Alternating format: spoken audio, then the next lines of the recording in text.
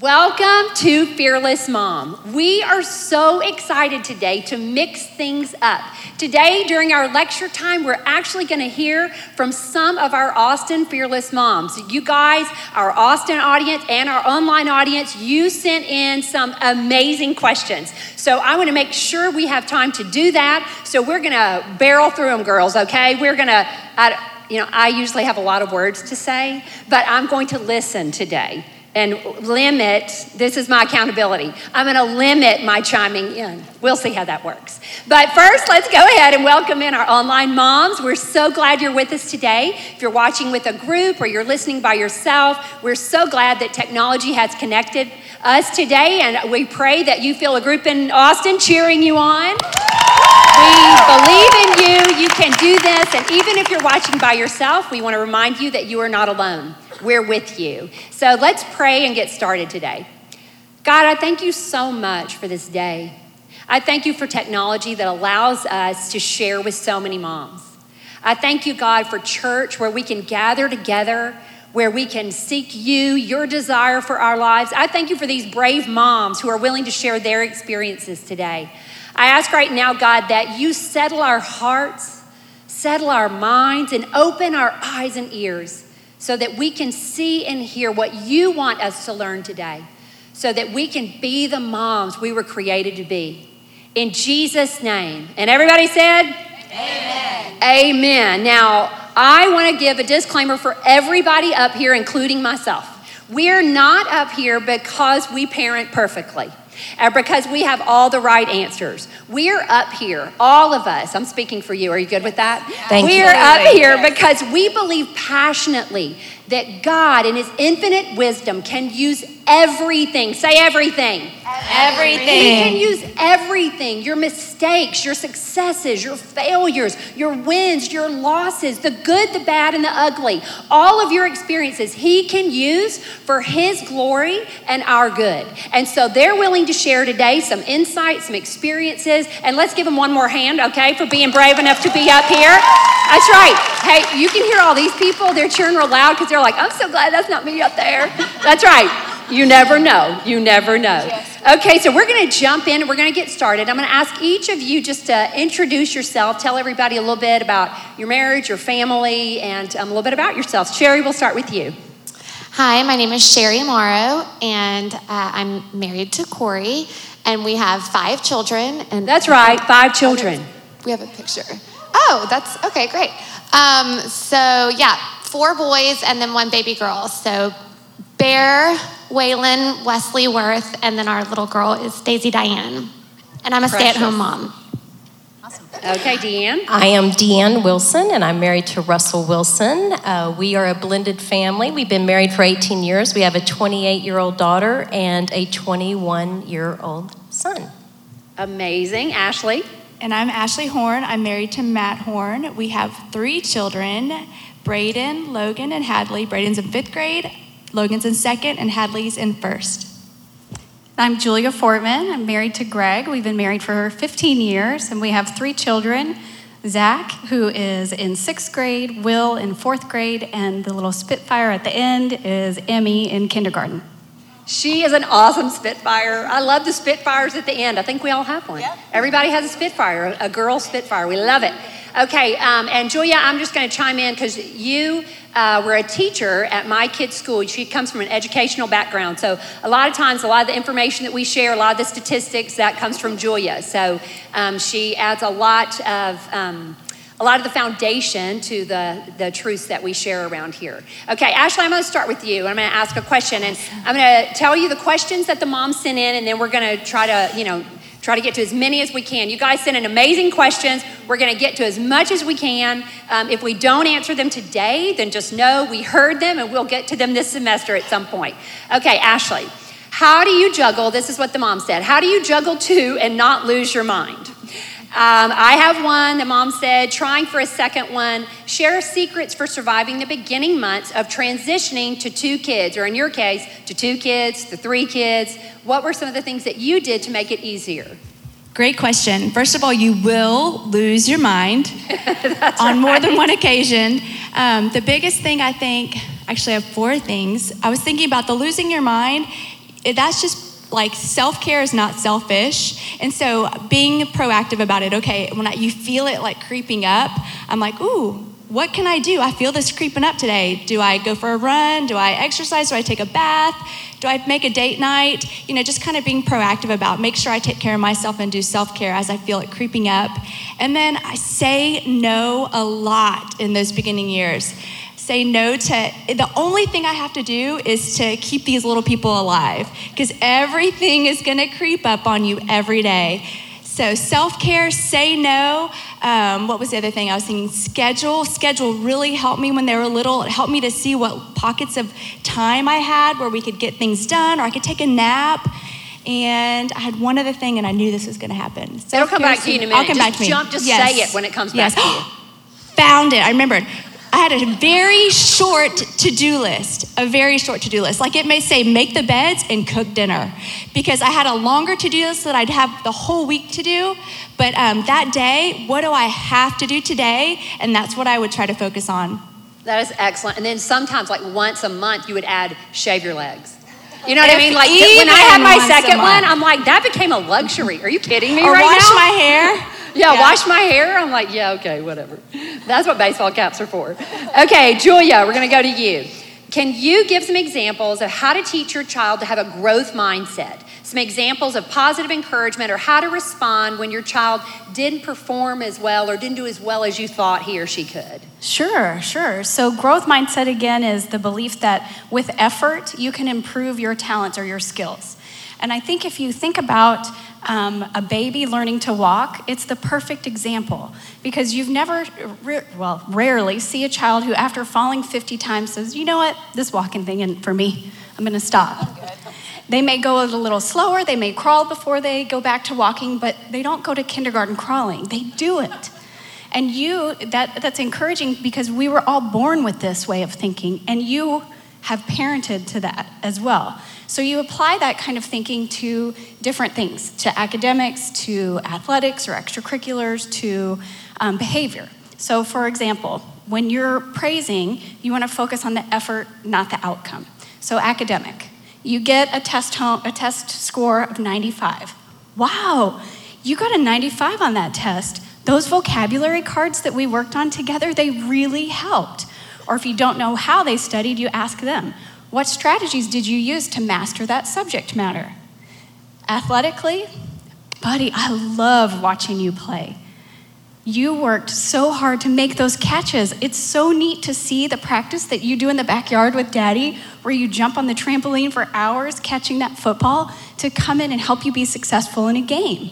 So they connect the practicing in the yard to being successful in the game. A behavioral one.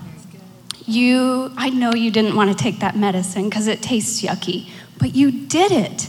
You were able to keep focused on the ice cream that came next so that you could get that medicine down. Brilliant. I'm going to do that for myself. I'm going to focus on the ice cream that comes next. Yes. We all do have strategies like that. I think it's brilliant. Mm-hmm. Julia and I are both right now obsessed with the growth mindset, and just how it applies to adults, how it applies to children, and how we can, as parents, build that from the earliest ages, before, just in our vocabulary that we use with our children who don't even yet speak. Just wait, it's coming next fall. Now, when there's a negative situation, like they didn't perform as well, you actually respond the same way, which takes some getting used to. Oh, you got a 75 on this test. What did you do to prepare for that? How did you get ready? Oh, what did you do differently for this test to prepare than you did for the one where you got a 95? And help them see that if they put more effort in, they can change the outcome. And that gives them hope that they can control the situation and they can make things better. Or athletically, oh, I loved watching you play today. You tried so hard to make those catches. And even though it didn't happen, what do you think was different about how you practice in the backyard with Daddy than in the game? Oh, so what could you do to change the way you practice so that it better fits the needs that you have during the game? And of course, with all of these, you want to make sure that your child is not upset, because often they can be when they don't perform as well as they think they should have. Or behaviorally, let's say they threw a tantrum because they didn't want to take their medicine. Just saying, that could happen. And help them, after they're calm, I know you don't want to take this medicine because it tastes bad, but your body needs it so it can get well. And then you insert something that they have struggled with, that they've been successful with, and help remind them that they have overcome things before. So maybe, at dinner sometimes there's things on your plate you don't like. So how do you get those down? Or we play an Uno game that has blank cards on it, and you can give your own dare, and it's inevitably eat a piece of frozen broccoli or something like that. So during that game, what did you do to get that down? And help them see that they've done it before, they can do it again. There is a lot of research out there, and this way of thinking, if you don't quite buy into it and you want to read some more about it, the book Mindset by Carol Dweck has a lot of the scientific information about brain neuroplasticity. Over the past few decades, they've learned that our brains really can learn new things up until the very end of our lives. You really can teach an old dog new tricks. So if you want to learn more about that, Angela Duckworth has a book called Grit, and she's come up with a formula for success.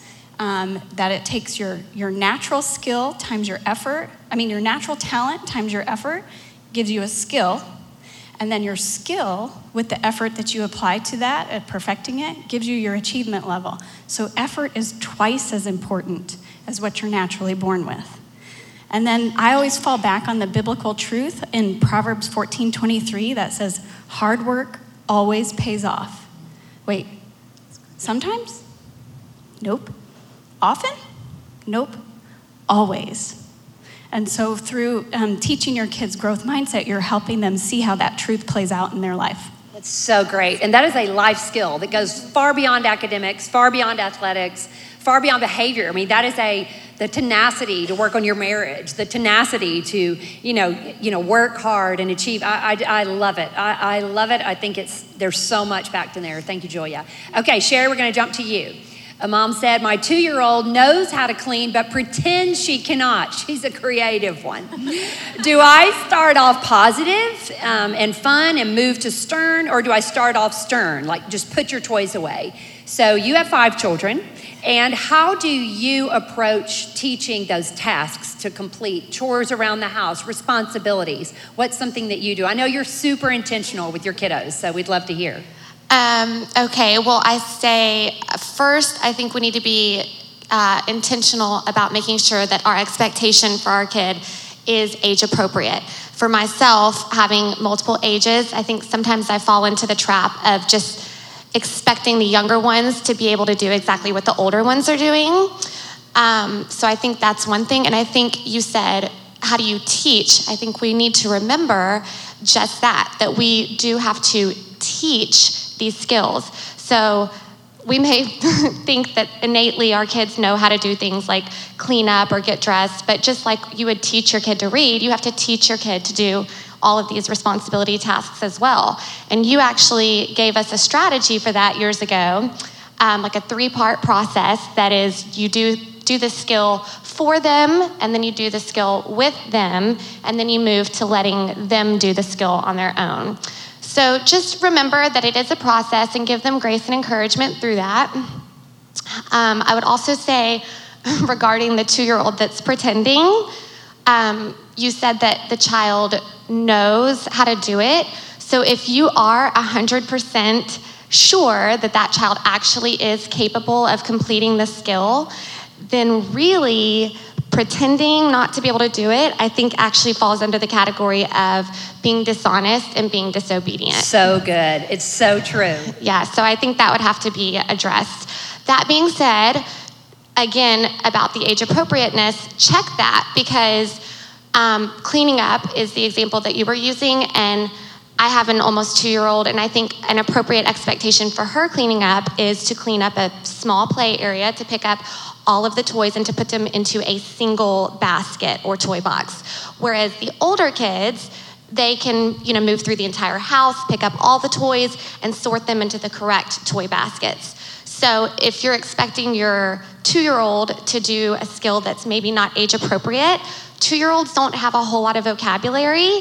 And so what looks like pretending, you just need to make sure, I think, that it's not actually her feeling overwhelmed, or him or her, who I don't remember. But Also, if there's a task that you're finding on a regular basis that you're struggling with because that child just doesn't like to do it, that may be another reason that they're pretending good chance that they're pretending because they don't like it. I mean, I think we could all do that as adults.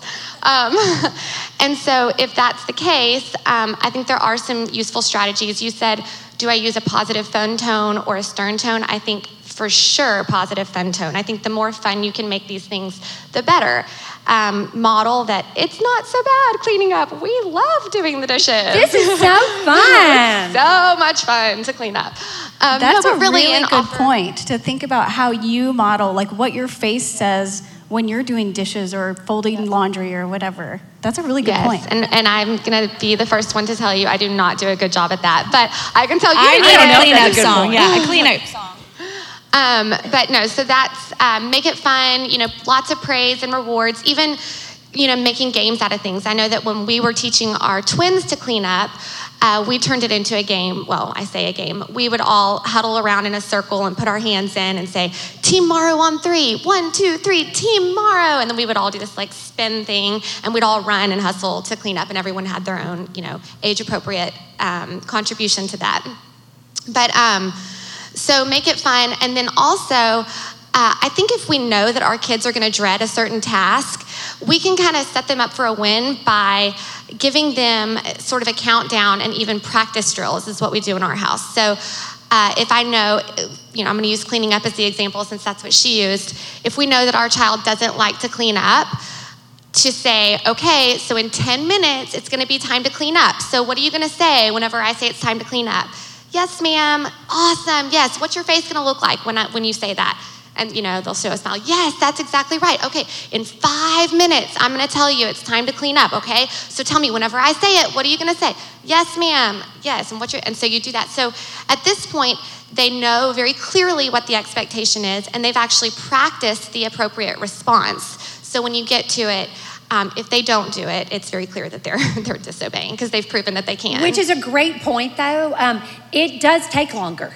It definitely takes longer to teach a 2-year-old to clean up. It's quicker for me to clean up. It's easier for me, and to be honest, there are some days when I'm like, when I was like, my kids were 22 and 24, I don't really do this anymore. But when my kids were young, where I'm like, I'm going to do it today. You know what, I can't. But then I understood today, for the next several days, I'm going to take the time to teach them because it is worth it in the long run. So that's a great point to make, that there is a lot of effort that goes into it, but it is worth it in the long run when you see that it's a vital skill. That's a great point to make. And I think that's such a great point too, that it is an investment, and recognize that we're not perfect. I mean, I'm the first one on a Saturday morning to be sleeping in and telling my kids, go find a snack, feed yourself, and they know the expectation is to clean up their trash, to put their pull-ups in the trash, to do their chores.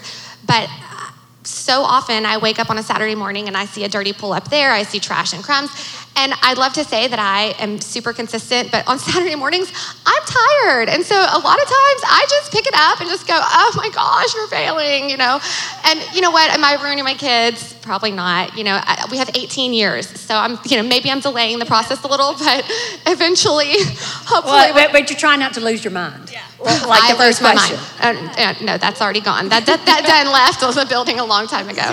No, but I would say one more strategy that I want to point out is, I read about this. This is something that they do in Africa, actually, where they don't keep track. They don't have actual clocks to keep track of time, but they use the when and then strategy. So if you know that your child doesn't like to clean up, or doesn't like to take a bath, or doesn't like getting dressed, whatever the task is, then you put on the back side of that something that they do enjoy. For example, if you know that they like going outside to play, or they like eating lunch, then you would say, okay, so when you're done cleaning up, we're gonna go out inside and play. Or when you're done cleaning up, then we're gonna eat lunch. So I think that can be helpful too. So when and then, I love that. It's a reward system. I love that, I love it. Okay, Deanne, this one's for you. So this is from a stepmom. If your husband allows you to parent and discipline his kids as a stepmom, should I proceed to do this, or should I avoid always being the, quote, mean one? The kids are 15 and 23, but the 15-year-old comes home every other weekend. So you are in a blended family, And so we'd love to hear how you handle discipline. What worked for you? Well, I think the short answer is yes.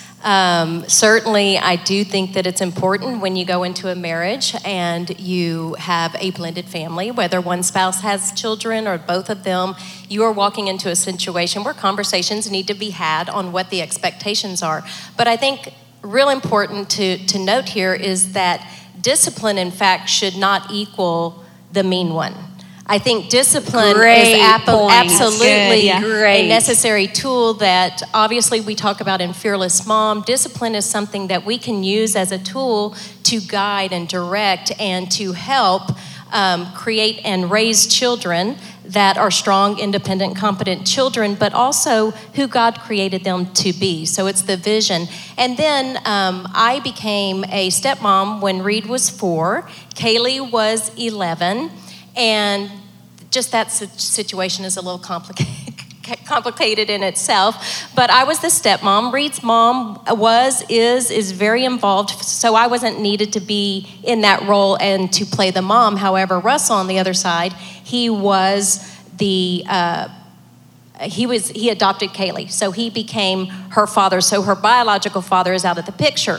So you take all that information and you look at the situation. The reality is, whether you're a blended family or not, being unified as a couple is the most important thing. So what Russell and I did, knowing that we were going to have Reed 50% of the time, Kaylee was going to be in the picture, and we were going to parent together, it was important for us to make sure that we were on the same page. We knew we were going to co-parent. We knew that we were both going to do it. We were going to work together to discipline our children. And so although we failed miserably all the time, but we knew that that's what we wanted to do. And so the other thing that we did and tried to do to the degree that is possible is to try to be as unified as possible with the other household, remembering that we have to keep the child in mind. And when we keep the child in mind, our job and our responsibility is to work as much as possible with the other household to have as many of the same things as possible. And the reality is, if that's not a possibility, it doesn't change what we do. We still do the same thing. We still set the expectations. We still make sure the children know what those expectations are so that we can parent out of that. And you talk about vision. We can parent out of the vision. I do also want to look at it from a different point of view, because you were saying this, the person that asked the question had the 15 and the 23-year-old. But I would love to speak actually from that, because I actually was the 15-year-old that went through this when I was in high school. So I actually have walked through this scenario as being the 15-year-old. So my parents got a divorce when I was in high school, and my brother and my sister were out of the house. So it was me there, and that is a very difficult situation to go through. It doesn't matter what your age is, but it's a very difficult situation to go through as a child. And so keeping that in mind and understanding what that child is going through, and what my mom and my stepdad did so brilliantly is they modeled that. So when she got married later, and I was still in high school, later in high school, they were a very unified voice. They were very unified. They were very intentional. They were brilliant at taking the emotion out of the situation when they parented, so that I, as the child, could have the emotion. So I was able to process. They were so wise in that, to give you the freedom to be the child. To be the child. And so I look back on that, and that had an effect in how I walked through this. But I just am so amazed at what they did intentionally that allowed me to be the child and process that, but them being unified. And I was, by the way, angry.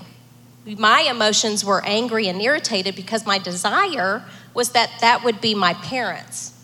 My desire as the child is that you really wanted your parents to be that, but that's not the reality. Didn't change what they did. It didn't change what they did. And now I'm 54, and I look back on that, and I'm just like, wow, what they did, the consistency, the intentionality, the taking out the emotion was so powerful, and it's foundational in us as a family for generations. It's been amazing. So valuable. Yes, what a legacy that you were able to use that. That's amazing. Okay, Ashley, we're going to go back to you. How do you combat the I'm not doing enough feeling. This mom of 2 kids was saying she consistently feels like she should be doing more to teach them. This is such a great question because it doesn't matter where you are in your parenting journey. I can tell you that there are grandmothers and great-grandmothers who still think, did I do enough? Am I doing enough now as a grandmother? And so I think it starts very early. Mom guilt is real.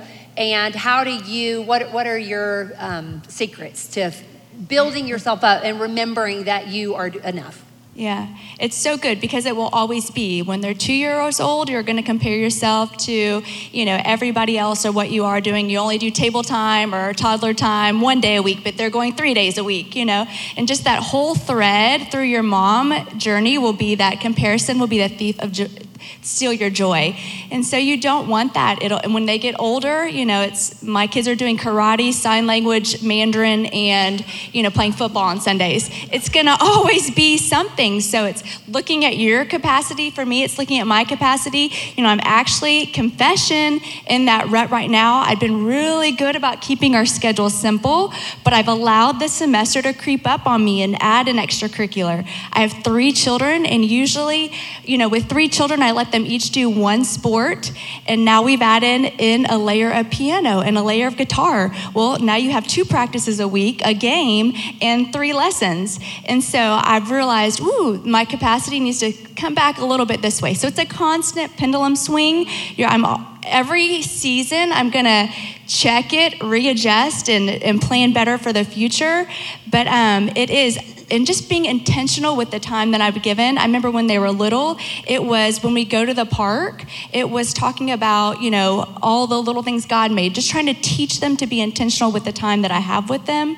And then as they get bigger, it's in the car. We have a lot of time together then, but those are kind of just making your pendulum, checking it always, that shift. Yeah, and I think you made a great point there, like being in the car and looking at your calendar. It's another Fearless Mom principle of we don't want to add to your to-do list. We want to help you be intentional with what you're already doing. We want to help you be intentional with the time that you do have with them. So let's say I'm a working mom and I'm like, I only see my kid 3 hours a day. We want to help you be intentional. Okay, those 3 hours. Now, what can you be intentional about those 3 hours?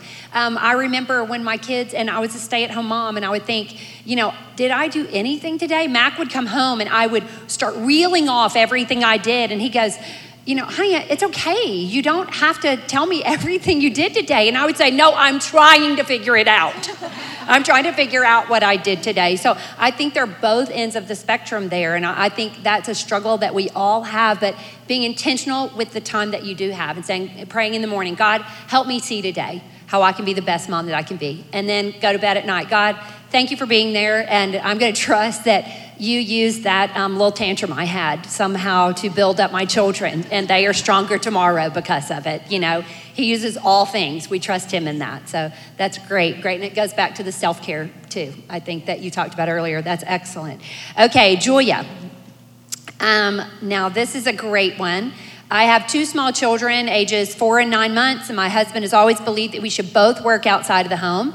Both my children have been in daycare since they were 3 months. I feel guilty that I'm not keeping them at home. Have you ever had your children in daycare, and do you regret not staying home with them? Great question. Yes, I did have children in daycare.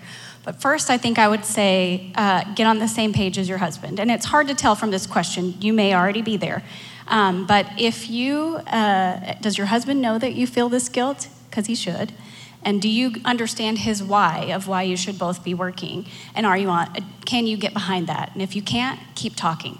And if you're not sure where to start, we're about to start a marriage series that's going to get into communication in marriage, so tune in for that.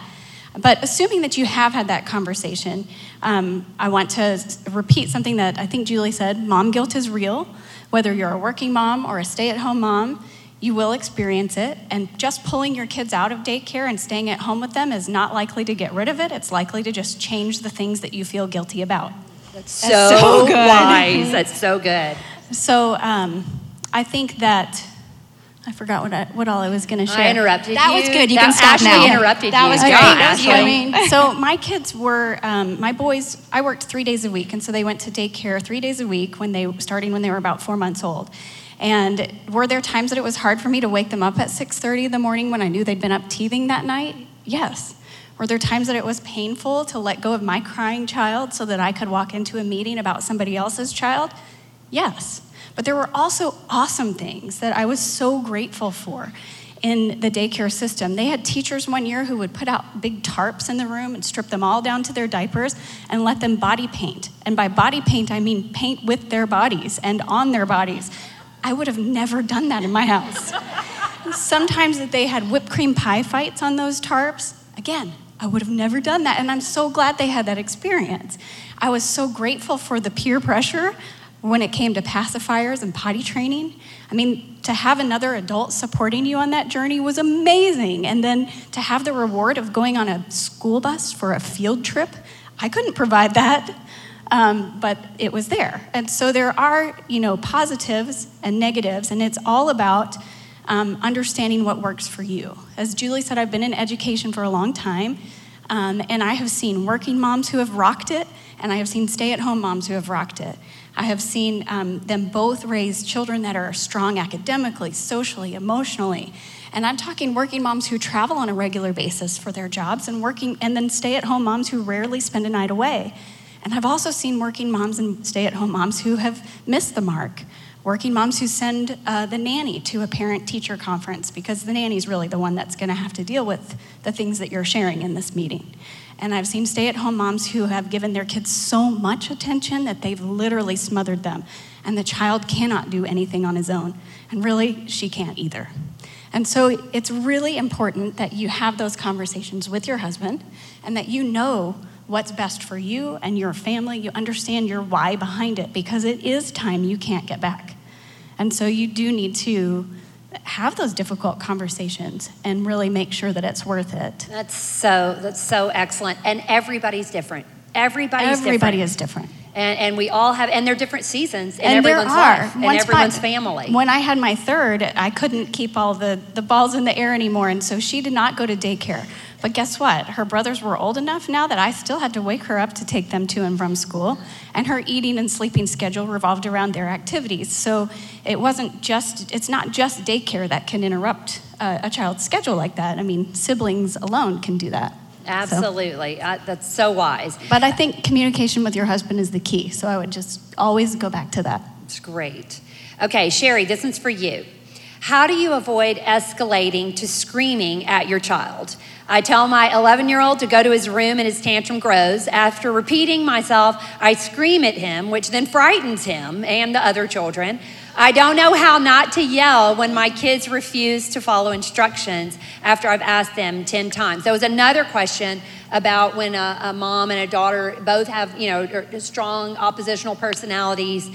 So I'd love to know from you, what strategies you put in place to keep from yelling, or is there something that you plan before you get to that point? And look, we've all yelled. I'm going to go ahead and say that even, you know what, I'm going to go ahead and speak for all you guys. You've yelled at your kids.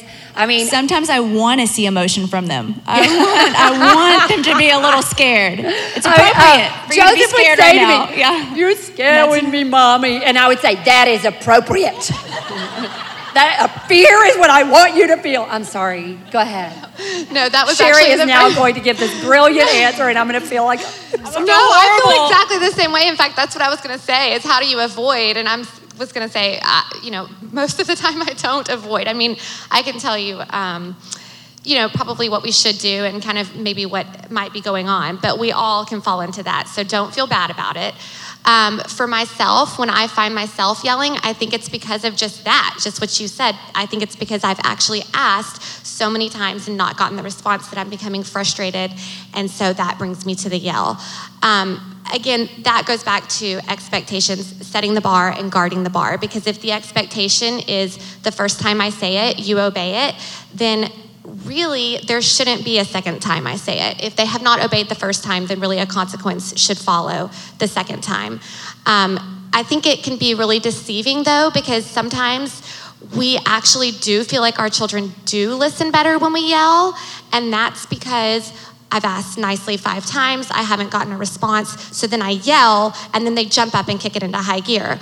Well, the truth is, it's not that they're listening better when we yell, it's that I think probably unintentionally, we've taught our children that we're going to accept that behavior until we yell. So when we come to that place and we realize that that's happening, that's when it's time for a reset. And I have to do this on a regular basis. I do find myself yelling. And so for me, it's a two-step reset process. Number one is to own my part.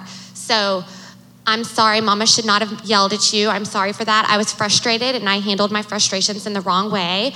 I'd like to make it right moving forward. And so then we revisit the expectation and the consequence so that we're on the same page. So next time when I ask you to do something, it's going to be the first time I say it, you obey it. That does not mean the first time I yell it or even the first time I say it with a mean tone. It's however I say it, the first time I say it, you obey it. And if you do not obey, then there will be a consequence.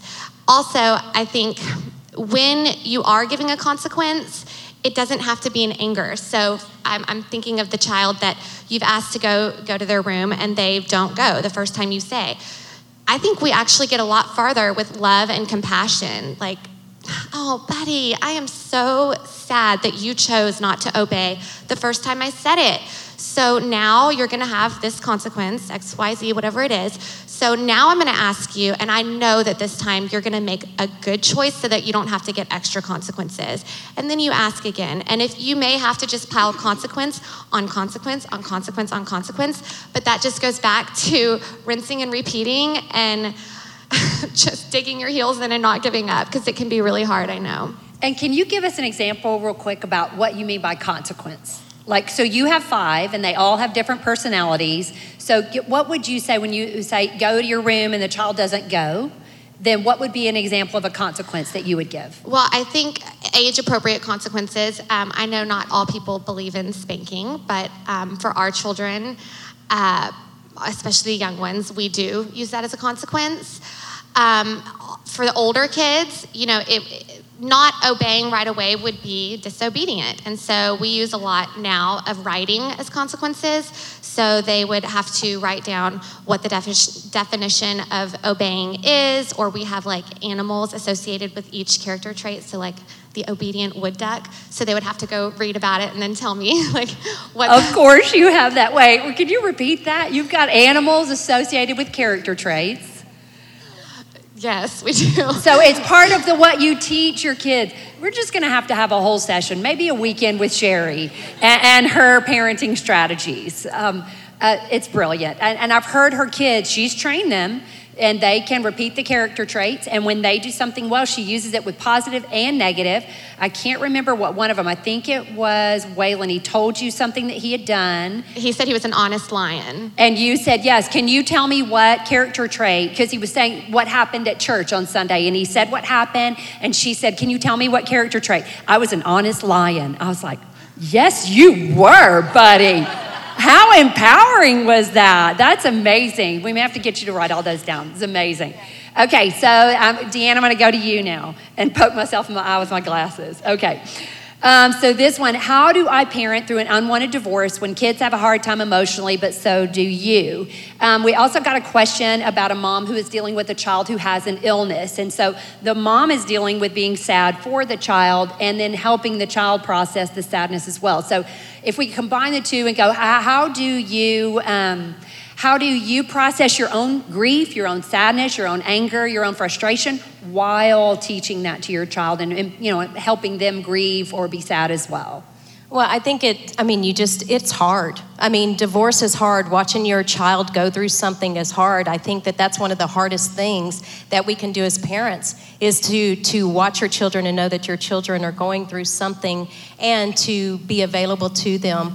I think in a divorce, whether or not it's something that you wanted, whether it's something you didn't want, just on itself, it's a very difficult process to go through. And then you add kids into the picture. Emotionally, it's very, very difficult. But I think if there's anything that you would remember about me saying today, I think it is so important, I'm pretty passionate about it, is that we cannot allow our kids to be our sounding board. And so through that, I'm going to ask you to whole- repeat that yeah. sentence. We cannot allow our kids, when we are walking through a divorce, to be our sounding board. And that's so difficult valuable. because we are dealing with so much emotion. I mean, when I was walking through a divorce, my goodness, I was walking through the divorce from my standpoint. But then I had a 3-year-old daughter at the time. And so I had to identify that she's also walking through this. So what I had to do is take the emotion out of it, which I talked about earlier, and you take the emotion out of it so that you can be the parent they need to be to walk through this, so they can be the child to walk through the divorce. And so for me with, I forgot what I was going to say. Help. I don't know. I mean, I could say some words, but I don't know if it would be what you were going to say. It's probably. It no, probably but could I be. do think, I think that is so critical to allow the child to be the child Yes. and you be the parent, which is difficult. So who was your sounding board? Is that where you were Well, going? yes. Thank you. You're welcome. So How did you know she that? did it, Julie. Way to go, Julia. Thank you. Thank you. Julia Fortman knows all, FYI. It's so awesome. No, but I did have sounding boards. I had a counselor. I went to counseling. I had incredible parents that walked through it with me. I had friends that would speak into me and allow me to vent and help me to heal through this process. And so that was my outlet. That was what I needed to do for me to start healing in a way that was healthy as possible. And then it would allow me to parent Kaylee and allow her to be the child through that. So there were certain things in our situation where every situation is different, but for mine, there were court documents and proceedings that actually said that Kaylee could no longer be with her biological father because of choices he'd made. He had failed a drug test. And so legally, I was not able to give her to him for her protection. And so I had to have conversations with her. And so through all of that process, I would give her age-appropriate information that allowed her to process it without emotion from my standpoint, so she could process it with emotion from her standpoint and be able to ask questions that she wants to ask and process, and then I answered just enough to satisfy the answer. And so I think that's important. The same thing with the health issue. I think that you hear them, you identify with them, you listen to them. Their feelings are very real, and you just have compassion for them. I'm so sorry that you're going through this. I'm here to help you as much as possible. And you try to take the emotion out of it and not place your fears upon the child. Which is so important, which again takes you back to then who is your sounding board and who are you talking to? Because as a mom, I know that my emotional health, my physical health, my spiritual health is vital if I'm going to establish emotional health and grow that in my children. And so I have to take the time, I have to be aware enough that, you know what? I need to process this with a professional so that I can then help my child. And I don't mean just going to a professional that's going to give me the words to say my child. I'm talking about like me going to a counselor for me and then, you know, helping my child with that, taking my child to a counselor as well. And I think it's important to understand that the reality is we need to work as hard as we possibly can to respect the role of the other parent. We may not agree. I could have said a million terrible, horrible things about Kaylee's biological father. I was not perfect. I did not do things correctly. But the reality is we need to respect the role that they are the parent.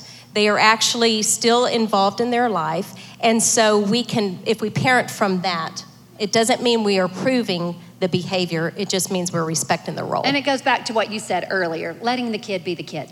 Like understanding this is not age appropriate. I'm the mom, I need to stay the mom. And that goes for everyone. I think when you talk about finances in front of your children, when you talk about anything, you know, your marriage, you know, we have to remember that our children are still the children. I mean, I'm almost 50, and my mom and dad are still my mom and dad. And my mom respects that. They're the parents, and I'm the child. If my mom needs a sounding board, she's going to find a peer. She'll find her own. You know, I'm not the sounding board. I think that's forever, and I think that goes a long way. That is excellent. Okay, so I've got one more. We're running out of time, and I've got so many questions. Okay, Julia, I'm going to hit you real quick. What is the proper age to allow kids on social media? And how can we prevent the rise in depression and anxiety that is linked to social media and young girls? And you know as well as I do, there's also a lot of research about what it does to boys, the video games and all of that. So tell me, from your experience with your children and from what you've studied, how do you handle that? Okay, I see you lifting up your pens. You want the magic age. You want the magic number, don't you? There's not one. And it's frustrating. Anybody out there with boys on Fortnite? I think it's important that you know the research. And be careful, because there are a lot of headlines and of articles that come through that are very inflamed. They cause an emotional response, and you read through them and it's really just somebody's opinionated blog post. So I think you have to be careful about what the source of your information is, and that you go to a trusted source like the American Academy of Pediatrics or Psychology Today, and you read what the studies are showing. And you understand, after you learn what they're showing, how does that line up with your goals for your family? How does that line up with your vision for your children? And if it's not lining up, then you make some changes. And so if the studies are showing that for the majority of people who are using these things, outcomes are different than what you want for your kids, don't be afraid to do things differently than the majority of the people out there, the parents out there. Oh, say that sentence again, Julia. Don't be afraid to do things differently than the majority of the parents that are out there if you want your outcome for your children to be different than what's happening for the majority of children. And trusting that your vision for your family is solid, and believe in it. And so if you're out there with teens that you realize we're going to have to make some changes in our family and this is going to be hard, my advice is just do it. Just sit down and say to them, we set up these rules before I learned X. And now that I know X, we're going to do things differently because I want the outcome to be different for you. And it's going to be a transition for us. It's going to be hard, but we are going to get through it. Maya Angelou, I think it was Maya Angelou who said, forgive yourself for what you didn't know before you learned it. But once you know better, do better. And so you can really model that for your kids. That is excellent. And that transcends social media. That is your philosophy about TV, your philosophy about sports, your philosophy. What are your family values? God, give me the vision for our family and give us the courage to be different. Give us the courage to be different. Everybody wants to make a difference, but nobody wants to be different. Yes.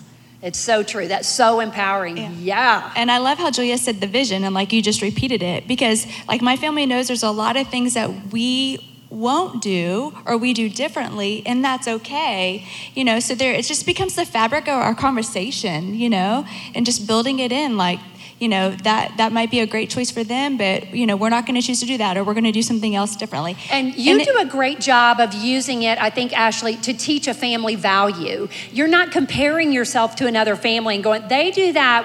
You say, you know what? We've decided that in our family, this is going to be important to us. Absolutely. And it really becomes not even a deal. Right. When you bring them on your team and you're like talking about it, like we won't play sports on Sunday morning because one of our things for our vision and for our family is we go to church as a family on Sunday morning. That's a non-negotiable. So we're not going to spend the night out Saturday night. And your friends are, and I understand that. If there's a party, you can stay till 9 or later. I'll come pick you up. But that's a non-negotiable for our family. But that's what works for us. And so just knowing things that you're not going to compromise on. And your children are amazing. And they're like all for it. They see you as a team together.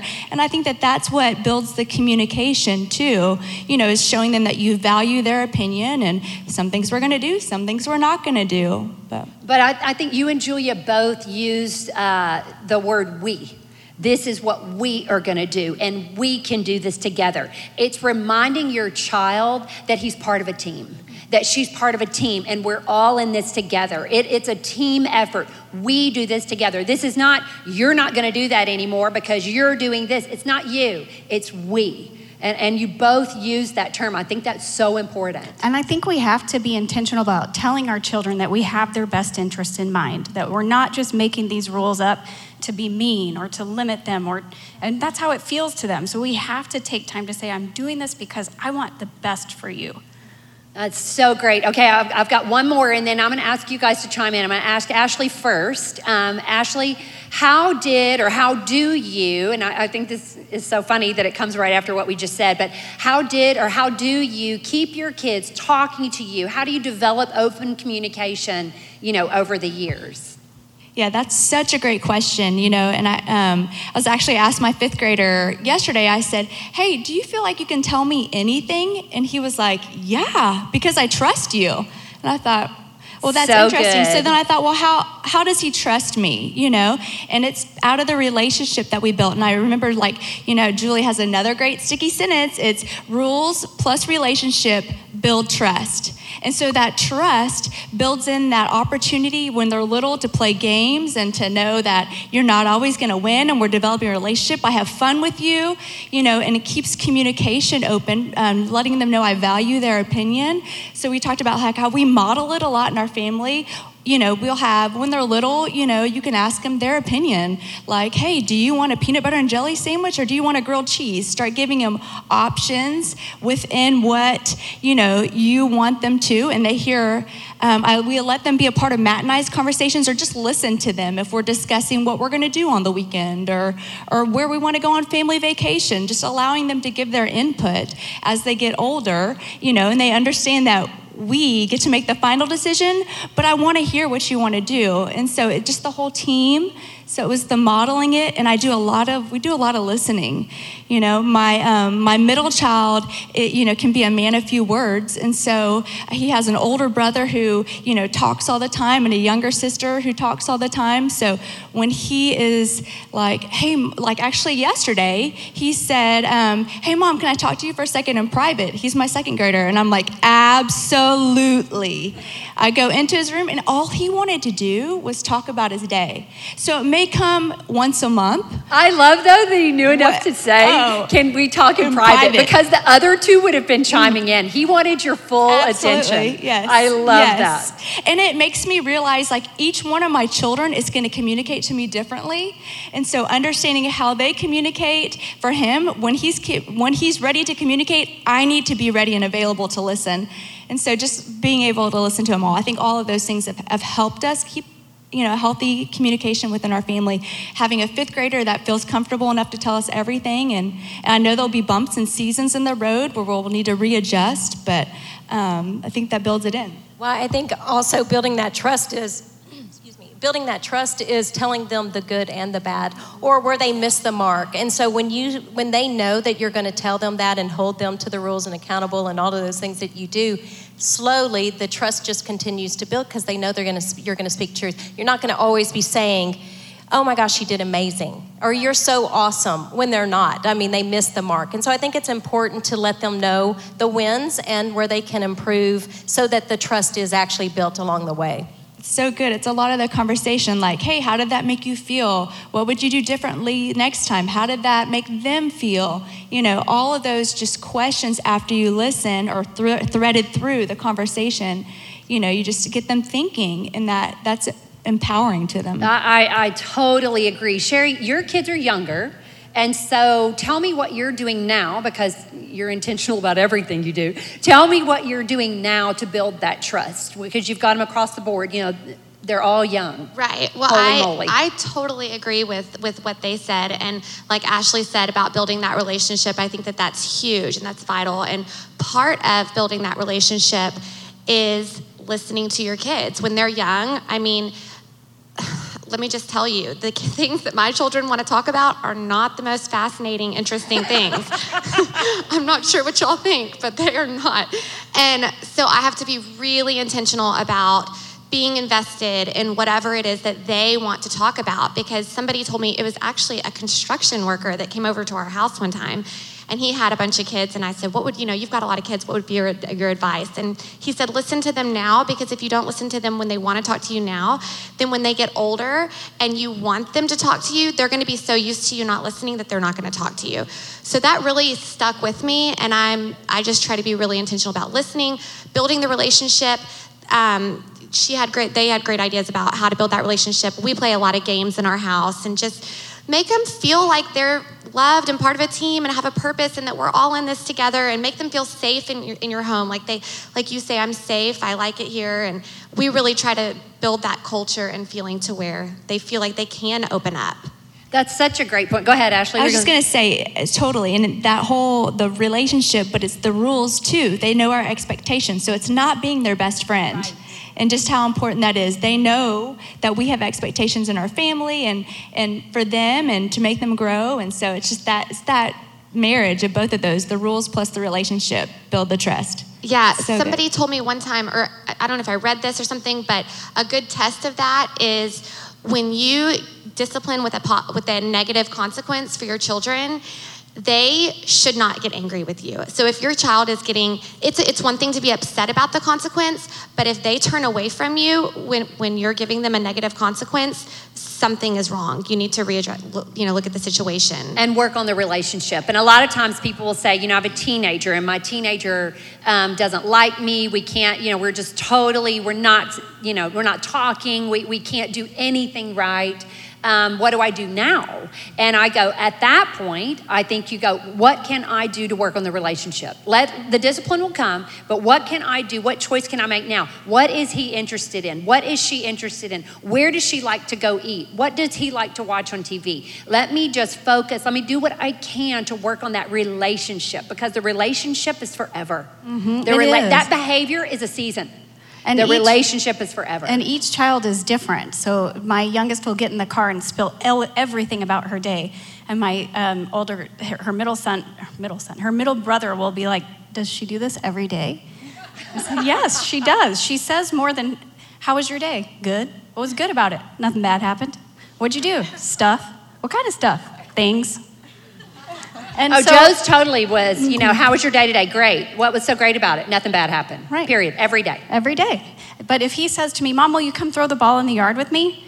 I will go throw the ball in the yard with him, because that is where he will tell me about everything that happened during his day. And my oldest son, if I come alongside him, if we do something together, that's where he will share his time, or he will share what's on his mind. But asking him one-on-one, how was your day? What'd you do?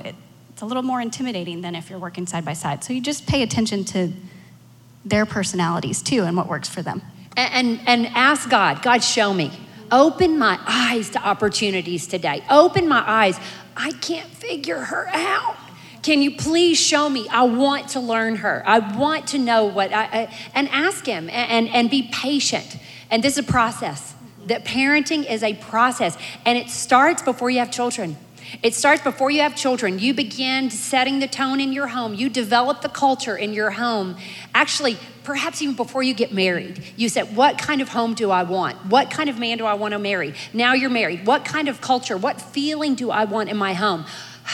I'm home, I'm safe, I like it here. The discipline is necessary. The games are necessary. Understanding your children, necessary. Being on the same page with your spouse, all of it's necessary. It's overwhelming. You're like, I don't know if I can do all that. You can. You can do all of it one day at a time. One choice at a time. You can do it. If God commands you, if he calls you to it, he will equip you for it. He will give you what you need. Is it overwhelming? Of course it is. If you're not overwhelmed, you're not really looking at your responsibility. Because what do we say in here? The appropriate response when you consider motherhood is to vomit in your mouth a little bit. And you swallow it and you keep going. And you go, today is a new day. Today I will just work on the relationship with my child. Today I will just work on the relationship with my husband. Today, I will just work on my relationship with God. Today, what's your one thing? Today, I can do one thing. I can do one thing. Tomorrow, I'll shower. Today, I will, pick your one thing. It's a little bit at a time. One choice at a time to build up this home to be all that God desires it to be. And he gave you the children that you have on purpose. You are exactly the mother that your child needs. You're the right mother. And he's going to show that to you when you trust him. And these moms, look, I'm certain that I know I have at some point gone, what is happening? My degree is special education. I am trained in behavior management, and I would cry and go, I have no idea what I am doing. And then I would go, one more day. That's what our prayer is for you. And so we're going to pray together. First, let's thank these moms so much. Thank you guys so much for sharing with us. Let's pray together. God, we thank you so much for this day. We thank you for the gift and the responsibility of motherhood. We thank you, God, that we can trust you to fill in the gaps, not if, but when we fall short. We are grateful that we serve such a big God, a God we can trust and a God that we know will use everything for God's glory and for our good. We ask right now, God, that you hover over every family represented, every family listening, watching, every family in this room, and that you give us what we need today to be the moms we were created to be. In Jesus' name. And everybody said, amen. Amen. And let's give Julie a big hand for facilitating our conversation. Thank you, Julia. Thank you. You're welcome. You're welcome. Well, that was a lot to take in. And so we're going to take a few minutes to process it all and to think about what we've just heard from everyone that was up here. In your spirals, you will see there's a cute page where there are some bubbles with some sentence starters if you want to organize your thoughts like that. Or you can flip to the next page where there's some blank space for a self-reflection. And if you're watching online or you forgot your spirals, just remember you can grab anything that you have handy to write on. Don't let the materials a lack of materials keep you from this time to reflect. So as the music comes on, just a reminder, we will stop to think and pray, asking God to show us things as they really are. We will evaluate ourselves, our thoughts, our feelings, our behaviors. Then we'll make a list. What did you hear today that you want to implement? We'll write that down. What did you hear that you don't want to forget that you want to write down? And then we will commit to the fight, to actually putting these things into place when we walk out of these doors and get back into our lives. So when the music comes on, you'll have about 2 minutes. And if you're watching online or with a group, have somebody set that 2-minute timer for you so that you know when to stop. If you will, bow your heads with me. Heavenly Father, thank you so much for today. Thank you for the moms who courageously submitted their questions, sharing what was weighing on their hearts. Thank you for the moms that were up here sharing their advice and their wisdom, not because they did it all right, but just so that someone can learn from what they've done. God, in these next 2 minutes, please calm our hearts. Please settle our minds so that we can see things as they really are and we can find the things that we want to implement so that we can become more of the moms you've called us to be and we can raise our children so that they're ready for the plans that you have for them. I ask all this in the name of your son, Jesus. Amen.